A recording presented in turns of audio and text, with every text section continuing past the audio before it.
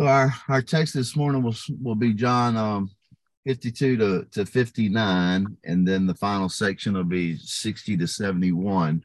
But if we look back in John 6:22, it starts the text, and the way I said it is as we're wrapping our mind around John 6 and we're breaking it into six parts, we're essentially looking at this first miracle of feeding of the 5,000 and the second miracle of walking in water as parts one and two, leaving us with four parts. And then in the next three parts, we see three kind of stages or gears, a low, medium, and high, maybe, of transitioning in a dialogue. We see that unfold, and it kind of, the bookends of it is it starts in Capernaum and it ends in Capernaum. If you look at the last verse of our text today, it says Jesus said these things in the synagogue as he taught at Capernaum. And then let me see if I can find the verse. I had wrote it somewhere, but let's see, it should be right here. I think it's 24.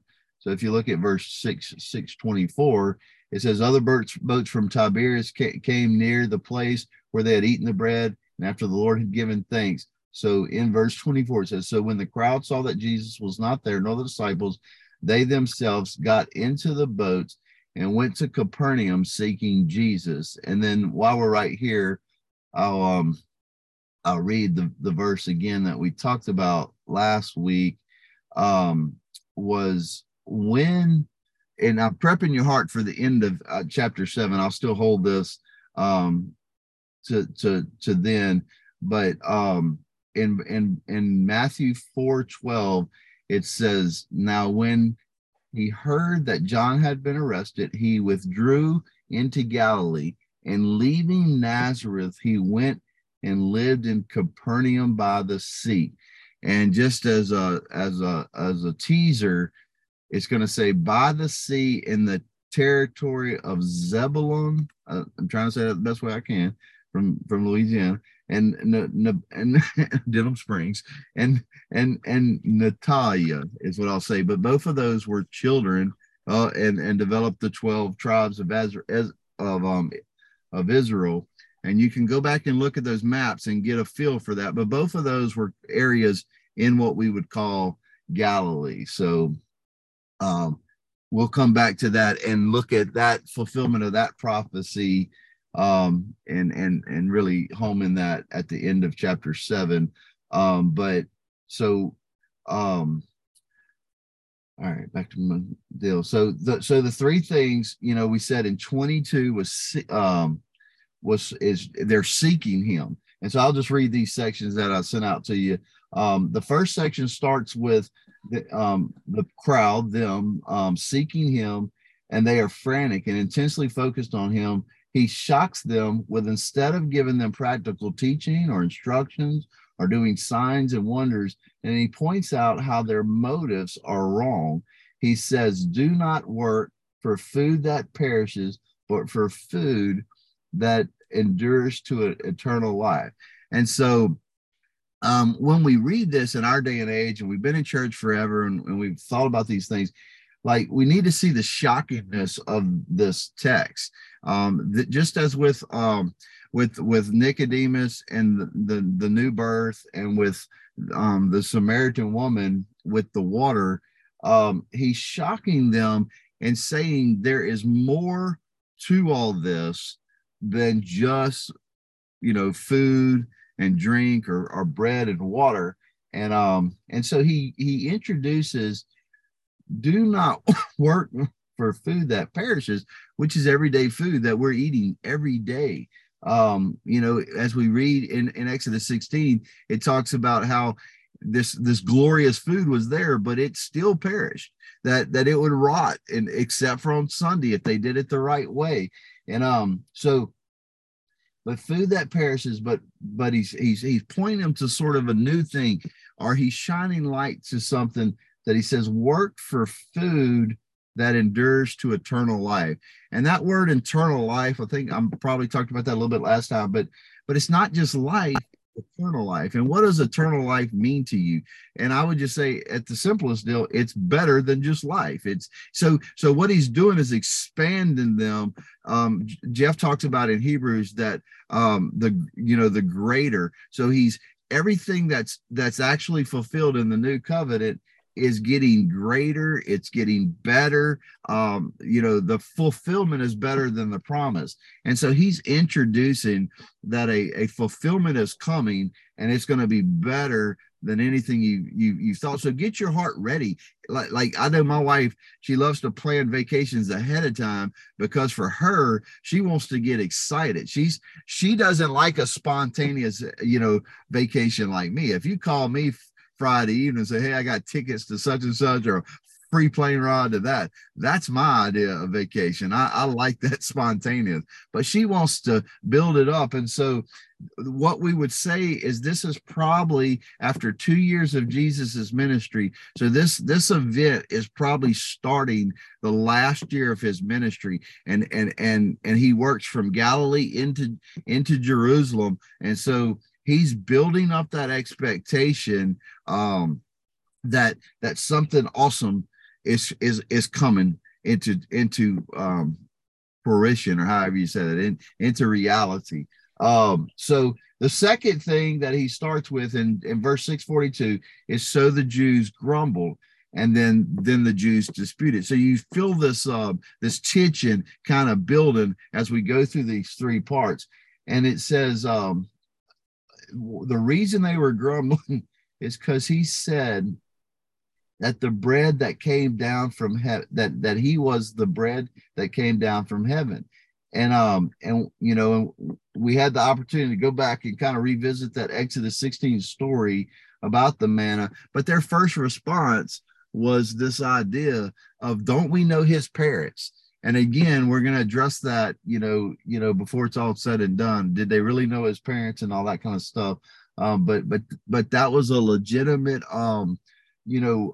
struggle to logically understand it. So we see legitimate struggles with Nicodemus. How can a man be born again? We see legitimate struggles with the Samaritan woman. You don't have a cup. How are you going to get this water? And we see legitimate struggles with the disciples that say, who brought him food? What food is he talking about? So again and again, he's pulling them out of earthly language and trying to thrust them into heavenly language. And if you are not flexible enough to do that and say, hey, he is awesome, he knows something, he's telling us something big, and you're not able to thrust up into heavenly language, then you're going to just struggle, basically, because how do you go back in a mother's womb? How do you get water without some kind of container? How does food just come from nowhere? You're going to struggle with what God is doing there. And then, so the last part here, I think I wrote some goals, is this third part. What the big issue is how can this man give them flesh to eat? And so we'll just kind of start to unpack that. Let's see. That's over the terms plain observer knows Jesus.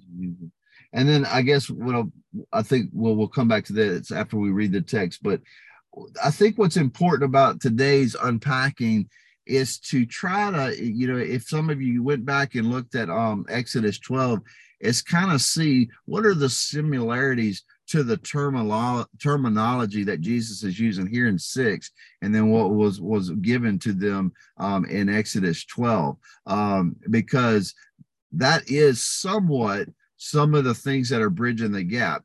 When we read this, sometimes we're not as familiar with the terminology that was given to them in celebrating the Passover year after year.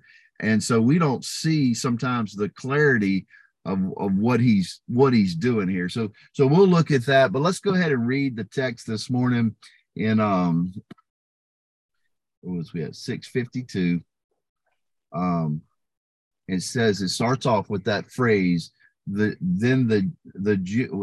Jews then disputed among themselves, saying, how can this man, or let's start this over again. Let's read verse ahead. in 51, he said, I am the living bread that came down from heaven. If anyone eats of this bread, he will live forever. Like, that is a bold claim. It'd still be a bold claim today if someone told you. He will live forever. And the bread that I will give for the life of the world is my flesh. And so at this point, this is where they're like, wait a second. And it says in our text today, the Jews then disputed among themselves, saying, how can this man give us his flesh to eat? I think that should start a question for us today. How can he give his flesh to eat? What does that mean? So we can put ourselves in the shoes of Nicodemus. We can put ourselves in the shoes of the Samaritan woman. We can put ourselves in the shoes of the disciples, and we can put ourselves in the shoes of this crowd that Jesus is asking questions that if we approach them in a logical way, what am I supposed to do with that?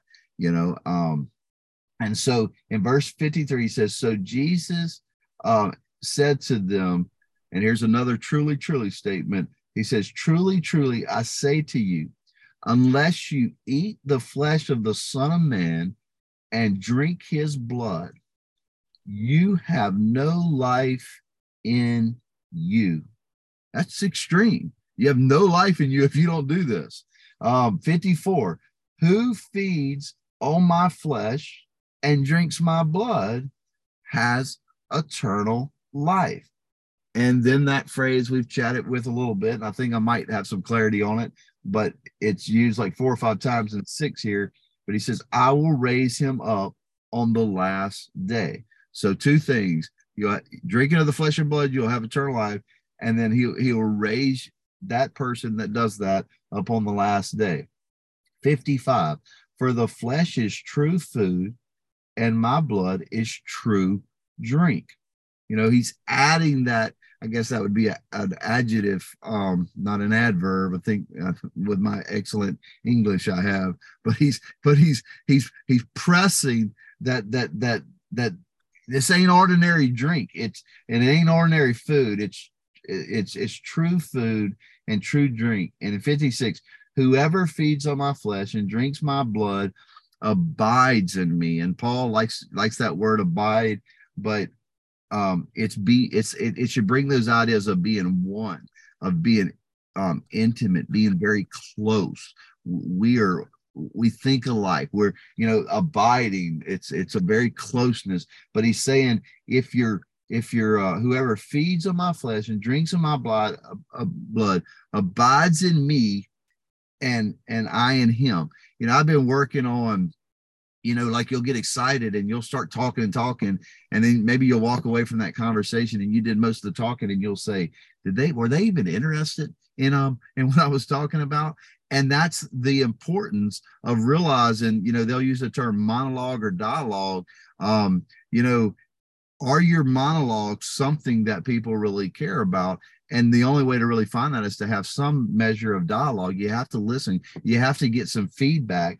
And so here, when he's talking about abiding, he's like, if you're doing this, you're going to abide in me. But the good news is the last little phrase, and I in you. And so in such a powerful way, this glorious thing of salvation that we have, where God puts his spirit in us, this should be a real thing that really kind of springs up in us, like next chapter is going to talk a well. When the Holy Spirit comes in you, this is a glorious thing. This is a greater fulfillment of what God has done in the past. 57, as the living Father sent me, and I live because of the Father, so whoever feeds on me, he also will live because of me. So now we're talking about a source of life, that Christ's life is derived from the Father. And then as we abide in Christ, the life that's in him is imparted, in us. And in 58, so after those points, he's walked through about 5 things. We're gonna touch base and outline them. But after that, in 58 and 59, in 58, he comes back to this bread thing that he started off with. He says, this is the bread that came down from heaven, not like the bread the fathers ate and died. Now that's the key phrase that's just kind of in this creative way of talking, is bringing it logically back to home, is saying that one bread you eat and it perishes, and you also die with that. But this other bread leads to eternal life. It endures, and that's what I'm offering you today. Moses offered you this bread, but I'm offering you this a greater bread. And so he comes back to that, and then 59, I think I read all of 58, but we read that Jesus said all these things in the synagogue as he taught in Capernaum. So any open thoughts on that? We've kind of flowed through that, the 3 or 4 sections that we're finishing up here, and then we can kind of just unpack some ideas here in the text. But overall, any initial thoughts with that paragraph? Yeah, why believe in Christ if you don't believe in your everlasting life? That's what he was saying. Why is believing in Christ the only thing you believe in Christ for is because he can make you happy down here, answer your prayers down here, take away the trials down here? That's no reason to believe in Christ. The reason to believe in Christ is to know that you're going to heaven and live with him forever. Yeah. Anybody else? It's the same thing every generation goes through. They look around, they see life is about being a seed, growing up, maturing, and dying. That's all we see in life. If we don't see our future in Jesus, why believe in him? Yeah. But I was thinking about in Sunday school last week, they were addressing, they had started in John 1, and they were focusing on in the beginning, and the parallel of that's how Genesis started in the beginning, and how that phrase would have had weight to the audience of John. And I got thinking about that with this eternal life deal, is that we believe people live forever, whether it's in hell or whether it's in heaven. And like what you're saying, we get fixated on this life and forget about the future. But my thing, what was interesting, is there's no real, we have in the beginning, and that has a weightiness, but there's no like, and then it was all over and the end. We really don't have that. We have, heaven and earth will pass away, and there's a new heaven and new earth, and we see gloriousness for those that are in Christ, but we don't have an end. And God has never had a beginning or an end. We do have a beginning. We are finite. We have a beginning, but there's no end. Whether we accept God or don't accept God, some churches, some faiths do believe in annihilation, that the people that are the bad people will eventually just be annihilated. But that's not the way the most, the Protestant Christian believe, and that's not the way I believe. But I thought that was interesting. Anybody else on any of that? I'm gonna say something. I don't know if I'm gonna articulate it correctly, but it says, "Whoever feeds on my flesh and drinks in my blood abides in me." You were talking about abiding, meaning closeness, and you could say that in a general sense, but I feel like it's a daily feeding, and if you're not daily feeding, is Christ abiding in you closely throughout those days? I feel like that's true, because whenever when I go through a period, I'm not in the Word, I'm not in prayer, I don't feel a closeness. Now, is that feeling just incorrect? And I don't think it is, but I feel like this is a daily. And I know, in Luke, he talks about picking up your cross daily. But I would have to believe that this is the same thing. Yeah. Would you agree? I don't think I disagree with that. I think that the carefulness is when you look at like justification and sanctification, you have to navigate through the fact that if you've ever abided in him and the Holy Spirit's come into you, that's a confirmation of justification. So you can not spend time with him and feel like he don't love you or he's not close to you, but you are still his child. Becoming a child and not becoming a child is pretty solid. You are or you. And so I think I think it's important in the sanctification to be conforming into the image of Christ, that you are abiding and doing those things daily, picking up your cross daily, being in your word. All of that's going to affect your connection and your closeness, just like it would with your own, with your own earthly family. So no, I don't disagree with that. Anybody else have a thought on what he said? You need. All right. Well, let's just look.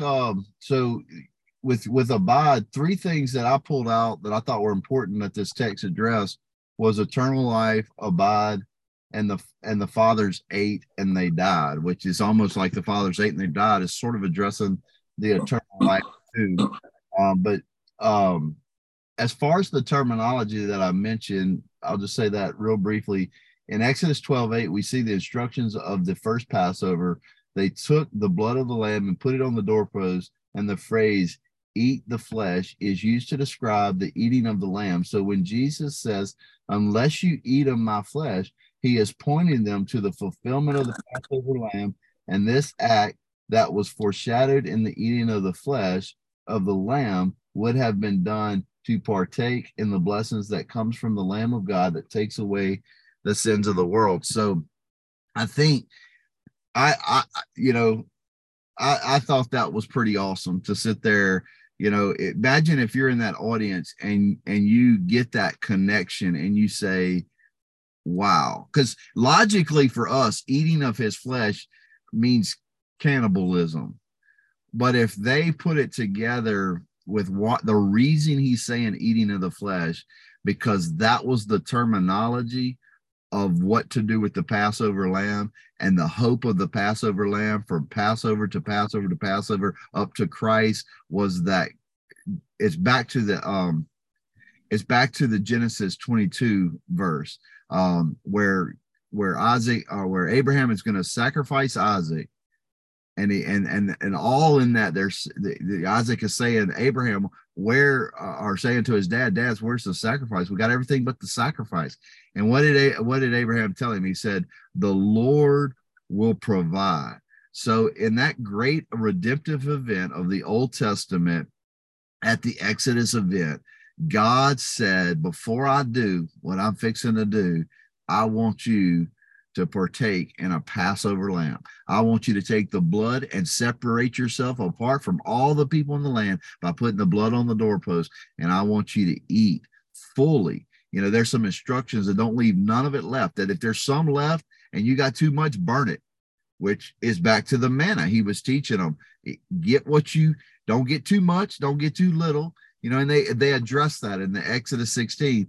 But this eating of the flesh was something they did to prepare themselves for that. So when he's bringing that terminology, if they understood why they were eating the flesh of the lamb for the sake of the Passover of their sins, if they could have connected that, if it would have been a trigger. And one of the problems that these audiences deals with, like we saw at the end of chapter 5, when he's given the witnesses, we had 7 witnesses, and one of them was about the scriptures. And it says, you seek the scriptures because you think in them are eternal life, but they point to me. That's profound. How many people still do that today, that they read the scriptures wanting to be right with God?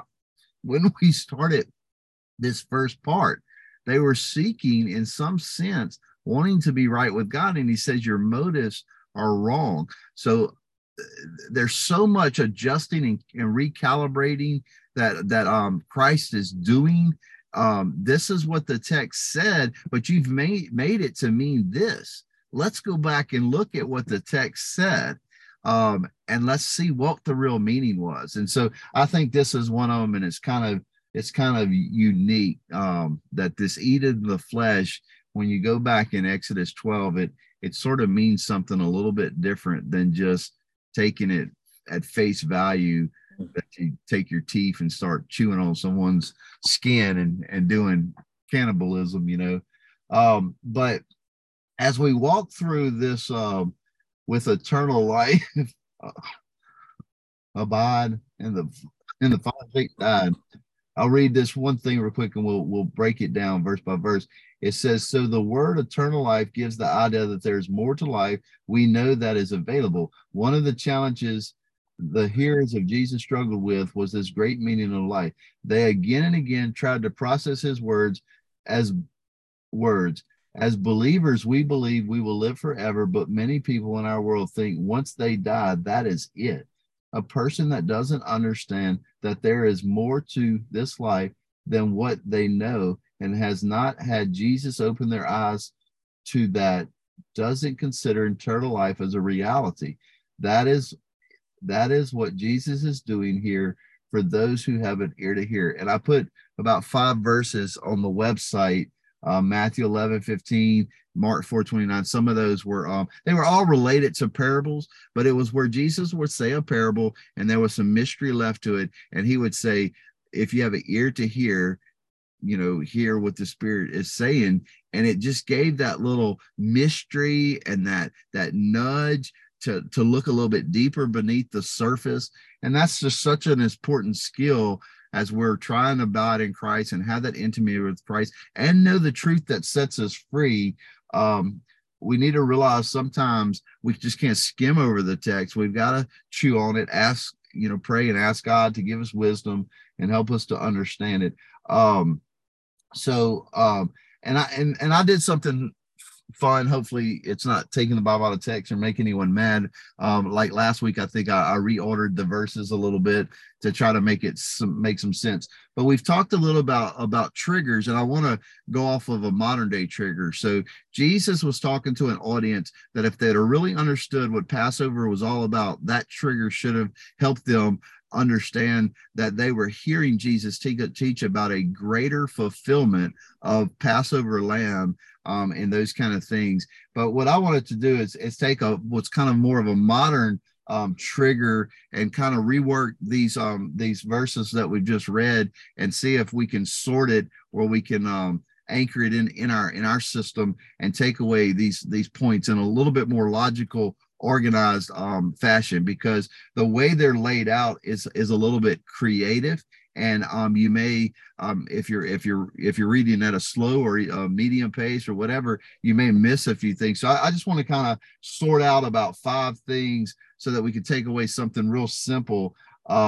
So the trigger I decided to use, so we have a trigger that brings thoughts to our mind when we hear the phrase flesh and blood.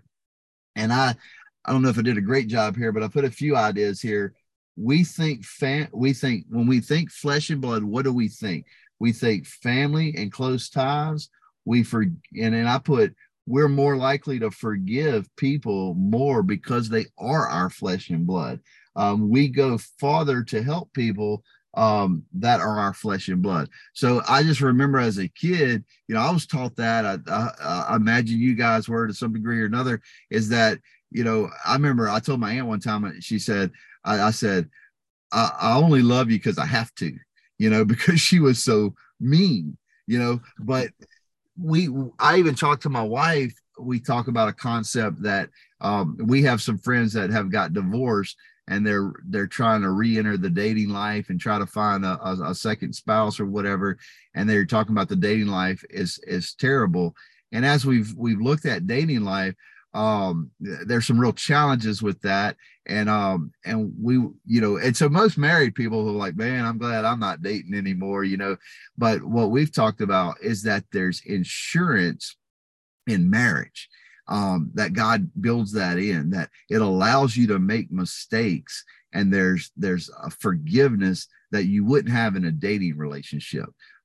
You'd have went through some of the mistakes you're currently making in your marriage. If you were still dating, you'd lose 10 dating relationships by the mistakes you're making. And so this idea of we are flesh and blood. That's my brother. That's my sister. That's my mom, and so you might be mad at mom, but mom has a rat in her house. You're over there getting the rat out, or water's leaking in the house. You're over there and you don't even think about it. And so I wanted to bring that thought up as we unpack this. and I'm going to watch your verses. I'll tell you which verse we're at, and just I'm going to just rephrase it a little bit and see. I'm in John 6:53, and if you look at John 6:53, I'll do the first one. It says, "So Jesus said to them, Truly, truly, I say to you, unless you eat the flesh of the Son of Man and drink his blood, you have no life in you." And so I rephrased it to say this: unless you eat and drink my flesh and blood, you have no life in you. And then to kind of give you the flow of it, the next one is 54, whoever feeds and drinks on my flesh and blood has eternal life. And then the third one would be in verse 57, he who exalts the value of, or Jesus exalts the value of his flesh and blood, calling it true food and true drink. So in the way the text is broken up, it's sort of scattered in a little bit. It probably makes all the sense in the world for Eastern minded people because they're a little bit more creative.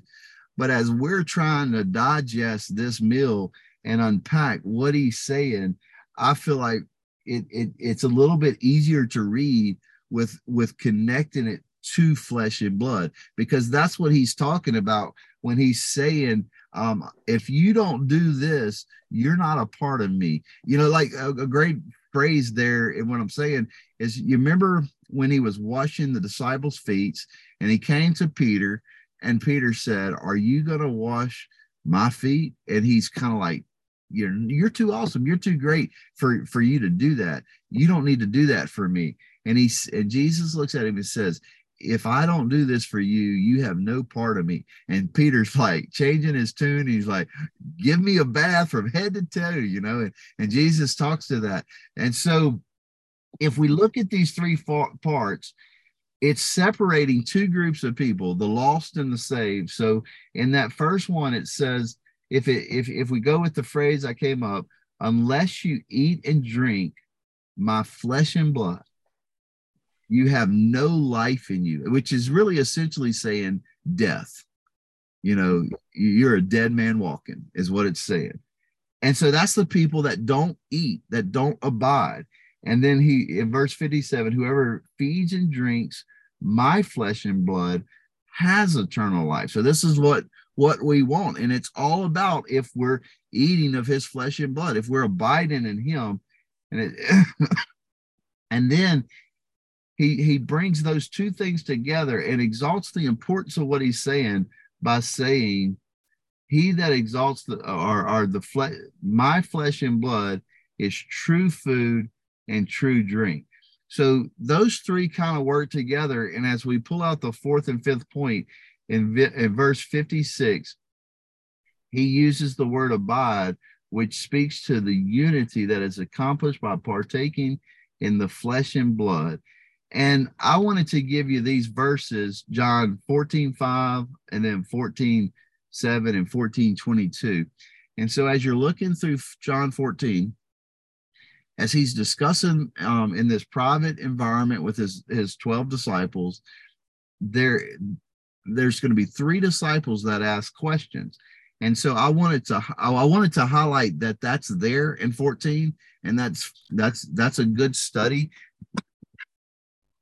to take the time, because essentially what's being said there is these are the 3 questions that are being asked by his disciples at the final hours of of their time with him. And so that's just worth knowing that's there and study that, because it connects with a lot of the other conversations he has. I mean, he's having conversations with the people in Galilee. He's having conversations with the crowd. He's having conversations with the religious leaders. And these themes keep coming back over and over and over again. And so when he's about to leave the earth and he's making his final statements with the disciples, they've got a few questions. But the one I want to highlight is the second one that starts in 14:7, and it's by Philip.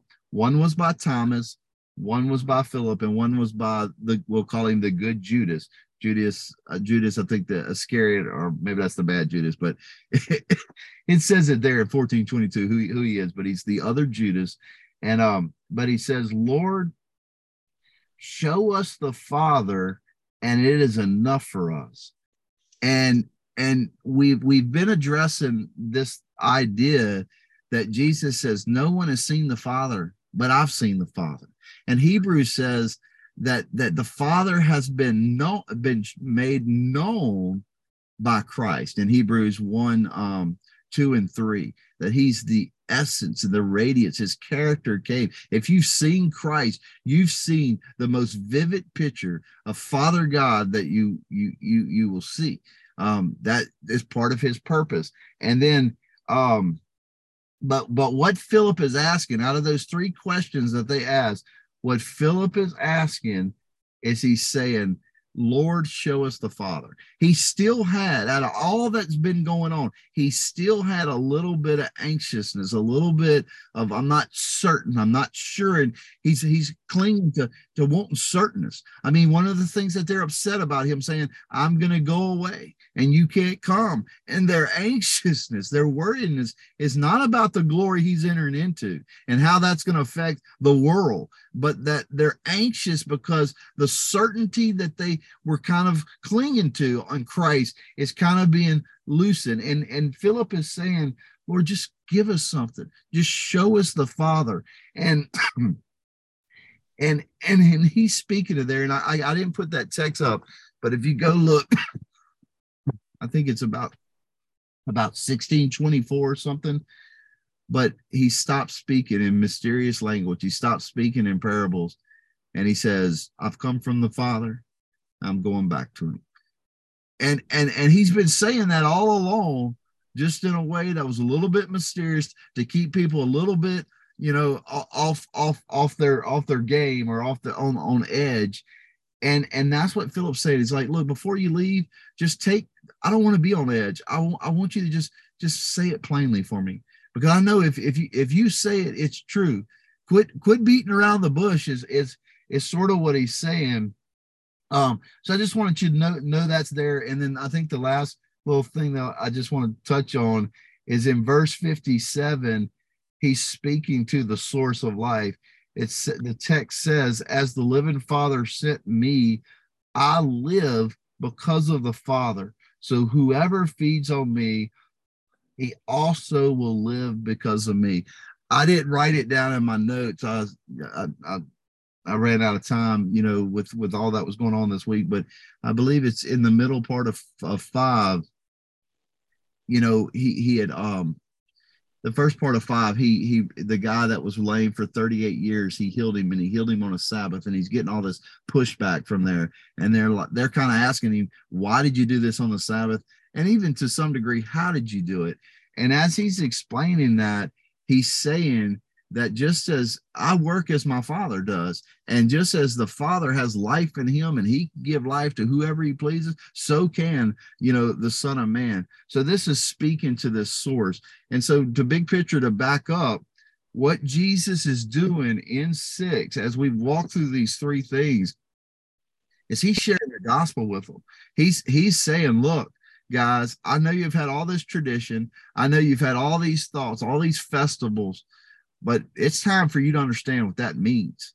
And with Jesus coming, incarnation, and coming and being the Lamb of God, this is this is going to change all of time. And a year from now, all of time is changing by Christ coming, because we're no longer just going to have the foreshadowing and the promises. We're actually going to step in to the fulfillment. The veil's going to be torn from top to the bottom. The dividing wall is going to be removed in Christ.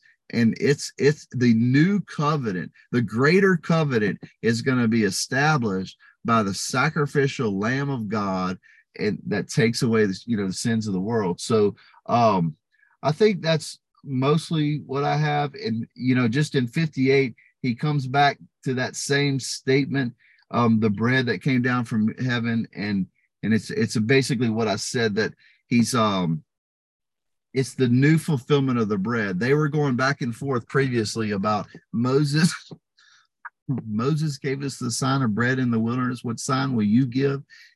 And we've talked about that. You're thinking he could have said, come on, you knotheads. What do you think we did yesterday evening? Short memories that they had. But he begins to say, it wasn't Moses that gave them that bread, but my Father gave them that bread through Moses. And so anyway, you just see that connection between the Old Testament and the New Testament. So I'll shut up with that. I'll turn it over to you guys. We got about 10 minutes here. What are y'all's thoughts? Any questions or corrections or insightful thoughts?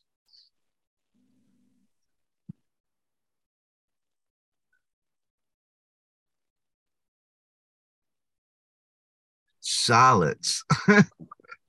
Somebody's got something. Let's finish out with y'all's comments. What you think, Shane?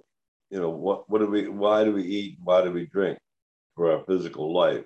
If we don't eat from the Bible every day, and by drinking, absorb it into our hearts, we're not going to feel as confident about our life after this life is gone, our second life. And even though we think we got it all straight, we need to consume the daily bread of His Word. And see what you're saying and what Shane was talking about Biden, abiding, not Biden the president, but abiding. And the two, what you're saying is like I've thought about it in the past. Like if I don't eat in a day or 2 days, I'm hangry. I'm very upset. I can't function. And and that's my physical life. But in our spiritual life, when we skip, the Bible, like I literally try to read the Bible 3 times a day, like just snack on it, and I find that is a real helpful thing, to my spiritual life. And it just keeps me centered, keeps me focused on the main thing. And but if we neglect, if the only time we read our Bibles when the pastor tells us to go look at a verse on Sunday morning, how spiritually strong can we be? We're dry bones if we're living out like that. Dry bones.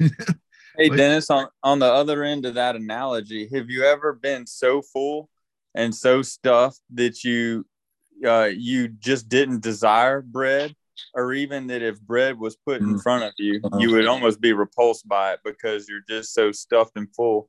And the world is consuming a different type of bread. It's the bread that perishes, and they can get so full on things that they feel is fulfilling their life, that's giving them life in their regards, that whenever the true bread is offered to them, they don't want it, and they're repulsed by it, and they don't find the need for it. And so that analogy, it seems like it can almost work 2 ways. For the Christian, we're starving and we need it, and in many cases we're not getting enough of it. Yeah. But the world just is repulsed by it. No, we can overeat, like the people that were told to eat only one day's harvest, only 1 day's feeding of bread, of manna. We can overeat, we can feel stuffed, and we can feel overwhelmed by what we're eating, or we could just take a daily dose of the bread. But then if we take a good daily dose, then tomorrow we need another daily dose. Mm-hmm. And we're not overstuffing, we're not overwhelming ourselves. Yeah. That's right. I also felt too, in God's sovereignty, that you landed on this passage this morning, just 1 week before Christmas. I know we're not meeting next week, but the speaking of the incarnation here, the true bread that came down from heaven, that's alluding to the incarnation. Yeah. So I thought that was kind of neat to find that here in chapter 6. Yeah. What you think, Mike? You've been quiet this morning. You got any thoughts? Not too much, Dennis. I think you did a good job of, marrying it back to the Passover in Exodus. And I'm not sure a lot of people do a good job with that, explaining that, because, most people, you say something like this and their reaction would be the same or similar to the disciples that were there that said, this is a hard saying, who can understand it?